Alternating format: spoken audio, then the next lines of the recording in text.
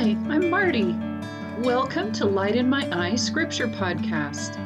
It only takes a few minutes to spend time in Scripture and feel and be the better for it. Come be refreshed by the Word.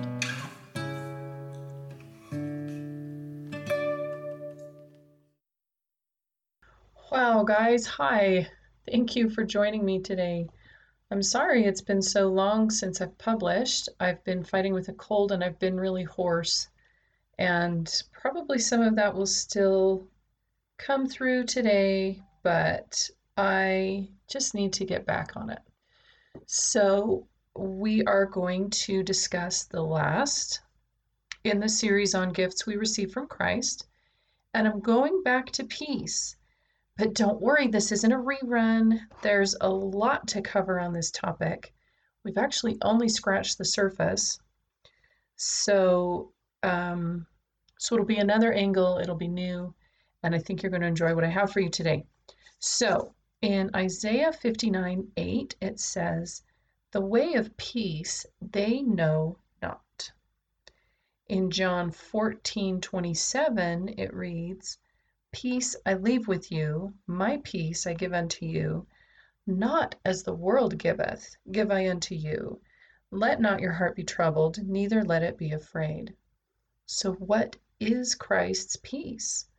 Well, it's a peace that comes in a way other than how the world would expect and other than what the world would give. So then what is the way? If we know not the way of peace, it's not what we would naturally turn to, so how do we figure it out? So we'll turn for that answer to John 14:6.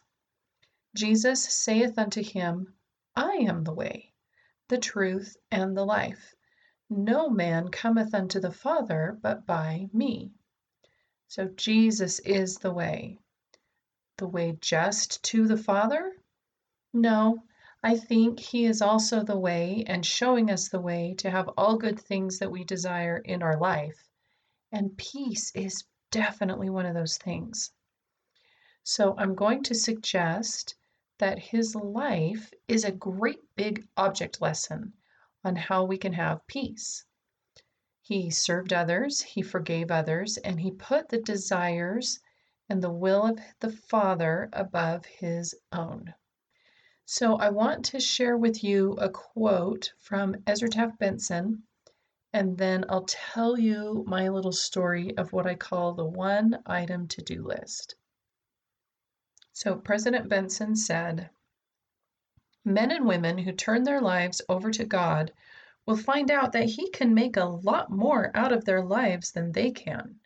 He will deepen their joys, expand their vision, quicken their minds, strengthen their muscles, lift their spirits, multiply their blessings, increase their opportunities, comfort their souls, raise up friends, and pour out peace. Whoever will lose his life to God will find that he has eternal life." So that's the quote. Here's my story. One day I went for a walk. I was super stressed about all the things going on with my family and the responsibilities that I had on my plate. And I was praying and walking and crying, and the quote that I just read to you came to mind. And I decided that just doing God's will was a to-do list of one that felt way less overwhelming than all the things that I had been worrying about. So, of course, I still had all that stuff in my life, but what I felt was that in doing God's will and focusing on that, He would work out the other stuff and obviously work it out better than I could on my own. So Jesus had peace.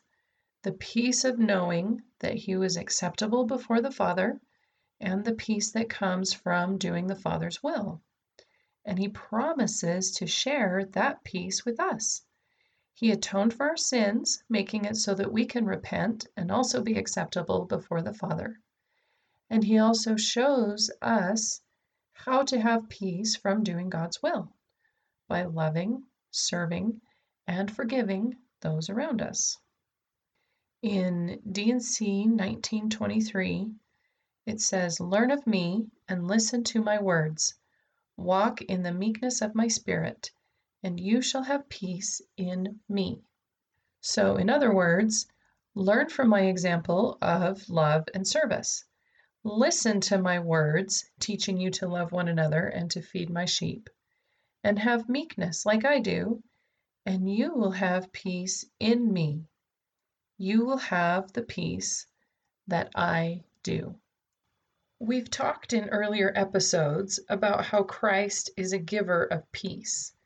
We've talked in this episode about how loving and serving others brings Christ's peace into our lives.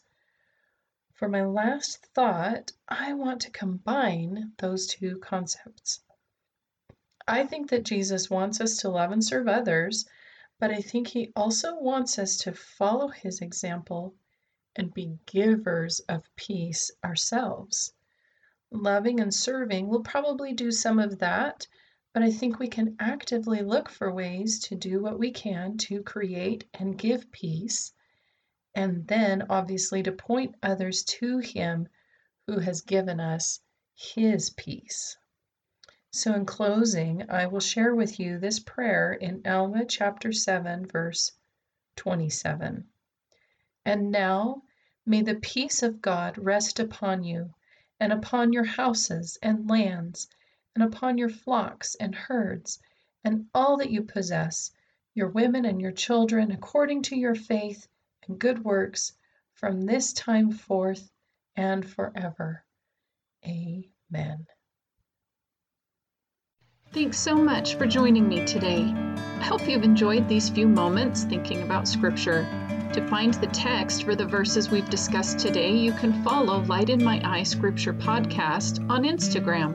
Have a wonderful day, and may God's light shine in your eyes today.